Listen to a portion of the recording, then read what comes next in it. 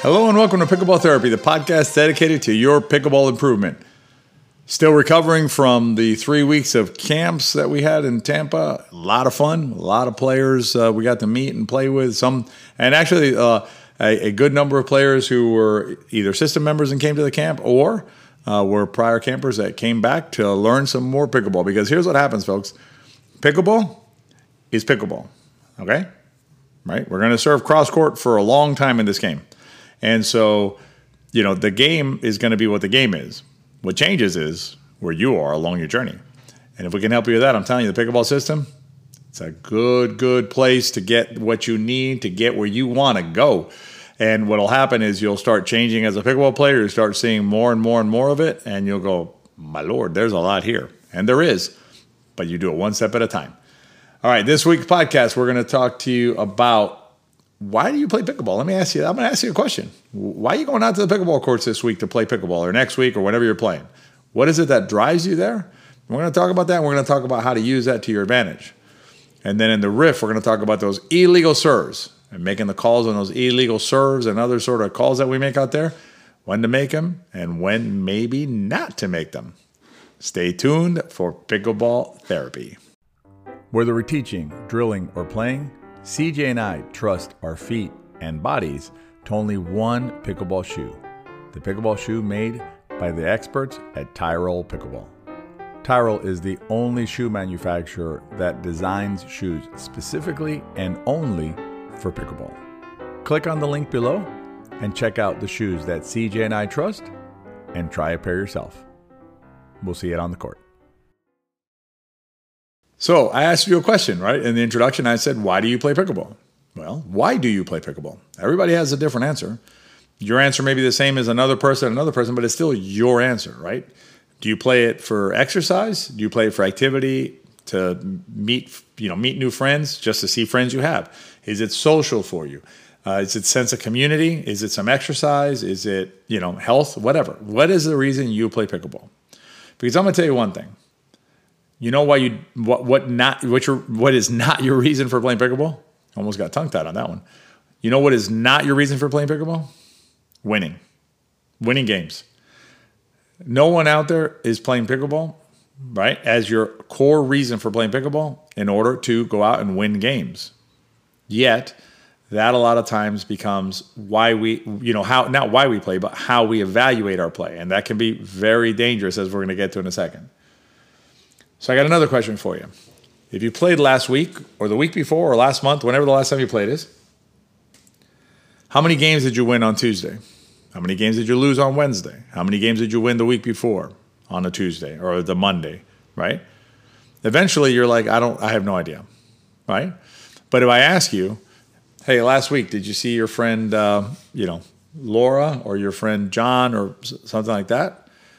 You may have an answer for me, right? Or, hey, have you seen, so-and-so in a while? If you've seen him, you're going to say, oh, yeah, every time. Or if you haven't seen him in a while, you're going to be like, you know what? I haven't seen so-and-so in a while. So those things stick out. If I ask you, hey, did you get some exercise when you were out there? Probably you're going to say, hopefully, yes, right? Yeah, I did. I got some games in. Wow, that was, I remember, man, my legs were tired or whatever, right? Those are the things that matter when we go out on the pickleball court. And what happens is, and it's very natural, so this is not a criticism. Don't feel bad that this is how your brain is wired, because you have no choice over this in terms of how your basic wiring of your body is, or your brain is, I should say, your mind. And specifically, we are wired to survive.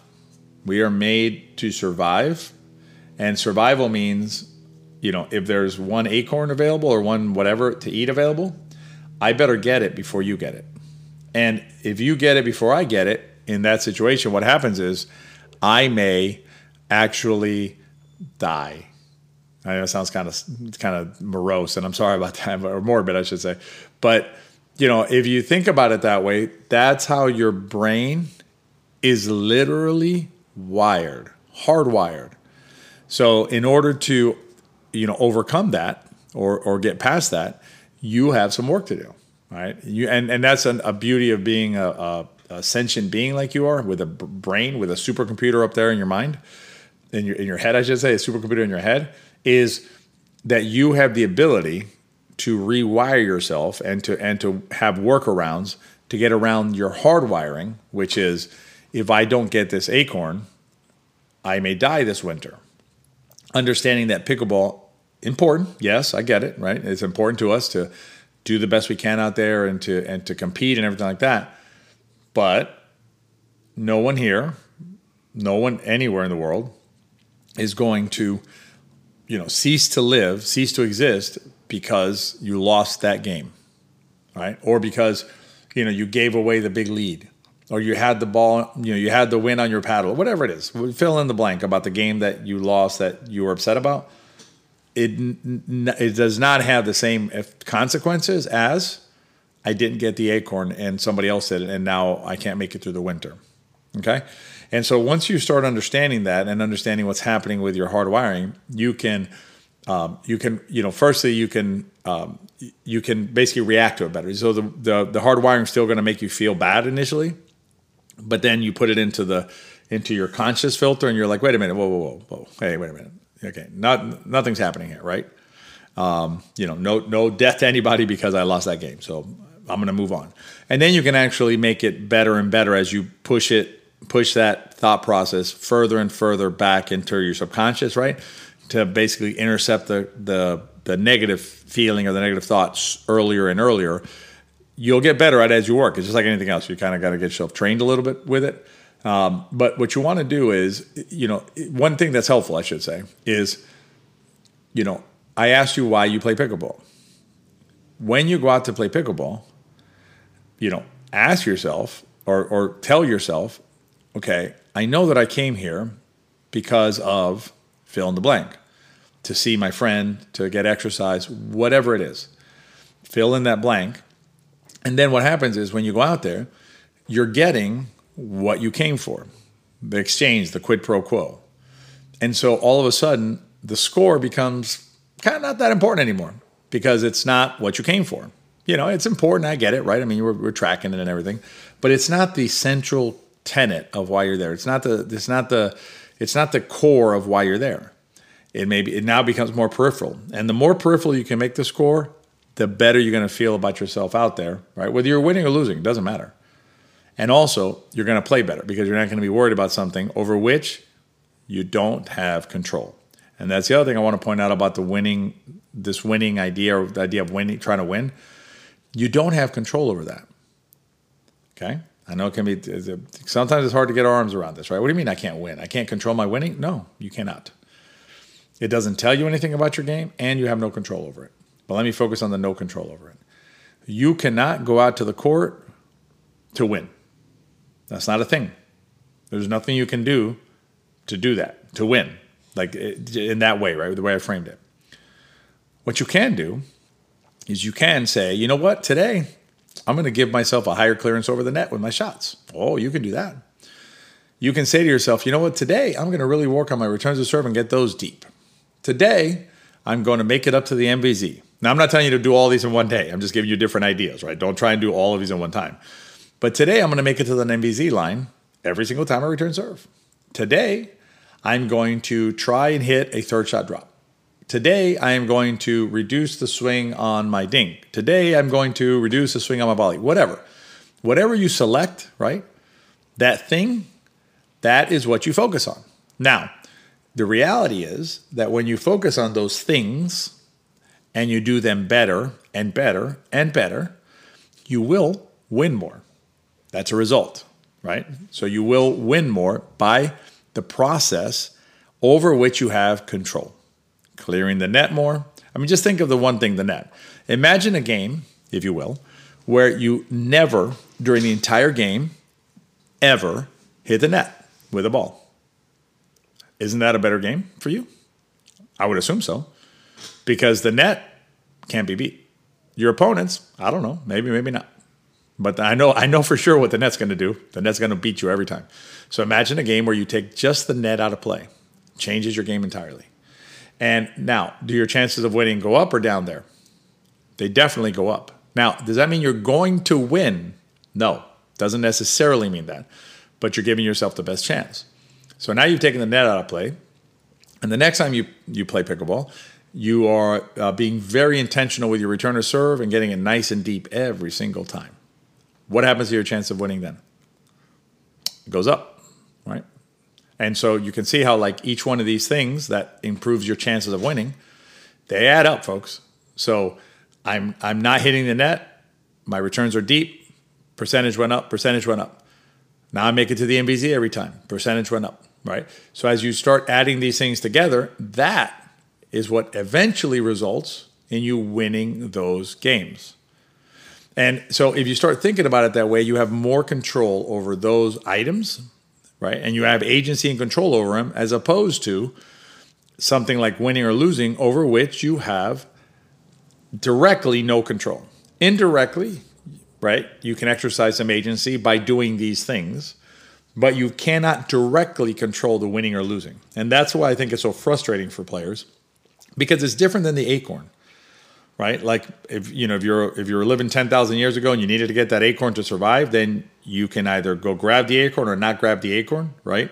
And then you have the feedback of I got it or I didn't get it, right? It's pretty straightforward. So we translate that into winning an abstract game, which pickleball is, right? I mean, we're on the court hitting balls, right? But the scoring and everything else is abstract, right? It's like this thing that's like, we can't grab it, we can't hold it, but it's important to us. So we basically put it in the same category as the acorn, right? And so if you can understand that it's not the same as the acorn, the winning part, and that you don't have control directly over that winning, then you're going to not chase something that you have no direct control over, which means you have the ability in your mind to have free space to focus on things that you actually have control over, and which will in fact improve your play, resulting in more wins. Now, this process and results distinction is an important distinction. It is what we build the pickleball system around. So if you're a system member, you're hearing this. If you're hearing this, maybe quote unquote for the first time, like it's not something you've really registered before, go back into the pickleball system, into your class, and go back and watch that video on process and results, because that kind of stuff is what you want to really reframe the brain on.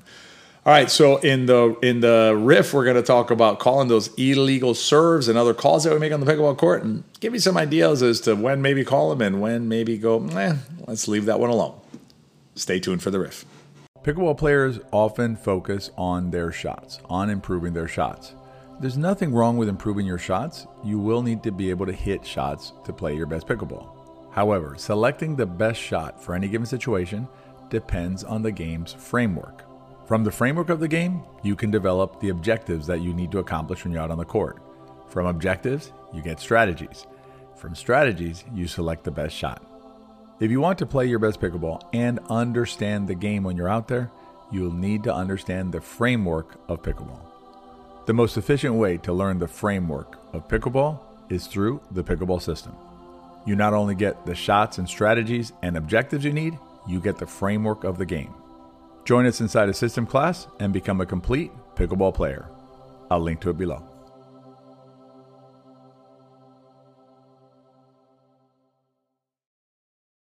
Illegal serves. No one likes them. Now, we get asked a ton of questions about illegal serves, right? Is this serve illegal? Does this look illegal to you? How about this one? How about that one? And listen, I'm not trying to make light of it, right? Or tell you that the rules don't matter and things like that.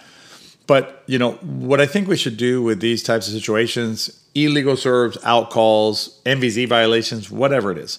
And I'm going to address them a little differently. Let's talk about illegal serves and MVZ faults, faulty kind of things versus out calls. We'll address each one separately here. But let's talk first about illegal serves or kitchen faults, right, where the player stepped into the MVZ or non-volley zone. And what I suggest you do before you make the call is ask yourself one question. Was there a substantive change in the rally based on the thing that I'm calling? So substantive change is the key here, right? As an example, let's say if somebody is hitting what is in fact an illegal serve. We all look at it and we all go, yep, that's an illegal serve. But the serve that the player is hitting is essentially a regular serve, the same basic serve that would be hit if the player used the proper legal serve technique. Okay, so there's no substantive change in the shot. Should we call that?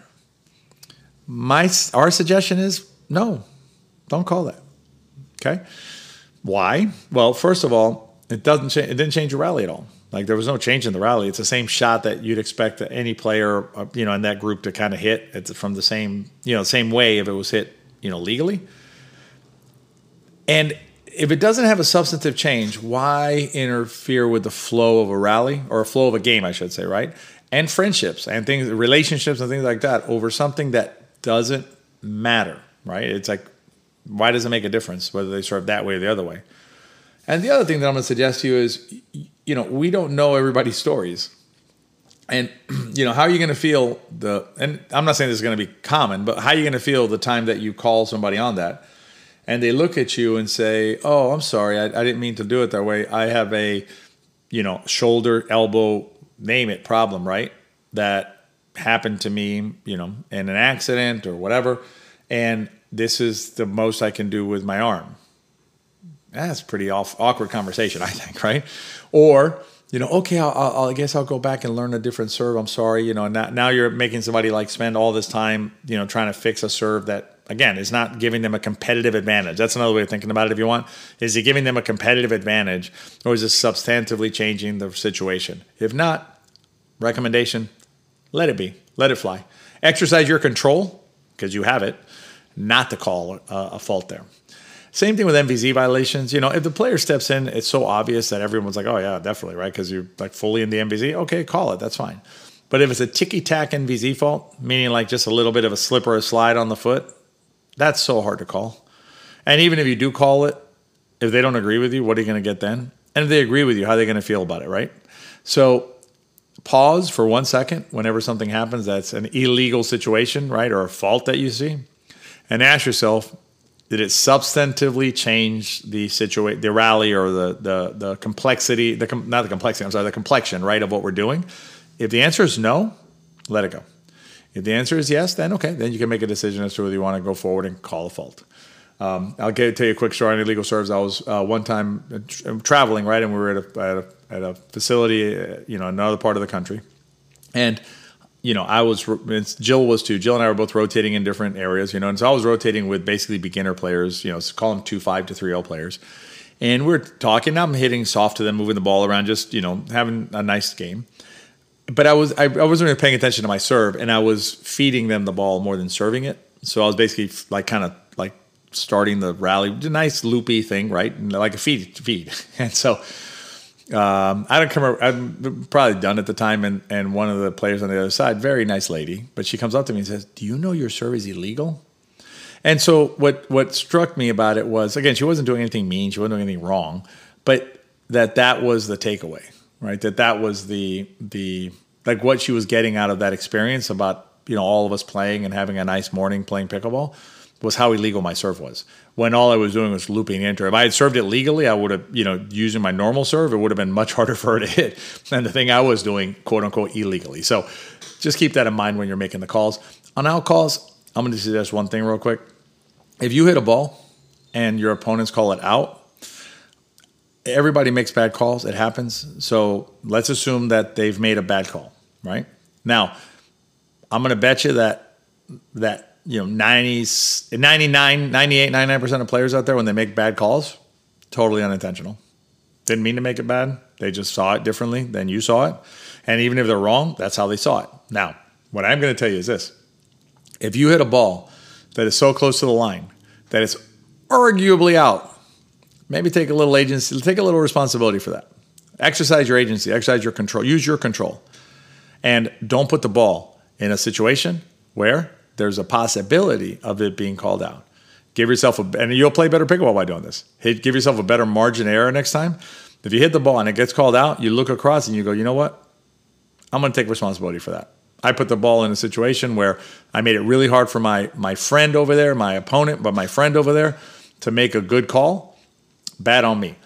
Next time, I'll give myself a better margin of error and hit it further in the court so that doesn't happen. All right, hope you enjoyed this week's podcast. As always, rating and review helps us out a lot. What we try and do is we want this message to reach as many players as want to hear it, right? So if they're not hearing it, it's hopefully because they choose not to as opposed to they haven't had the opportunity. So rating and reviewing really helps with that. The other thing that really helps us is if you can share it with your friends. As we always say at there in every podcast, if you enjoyed the podcast, imagine how your friends are going to feel when you send them the podcast and go, listen to this, you're going to enjoy it. So share it with your friends. All right, folks, that's the end of the podcast this week. Have a great week, and we'll see you next time.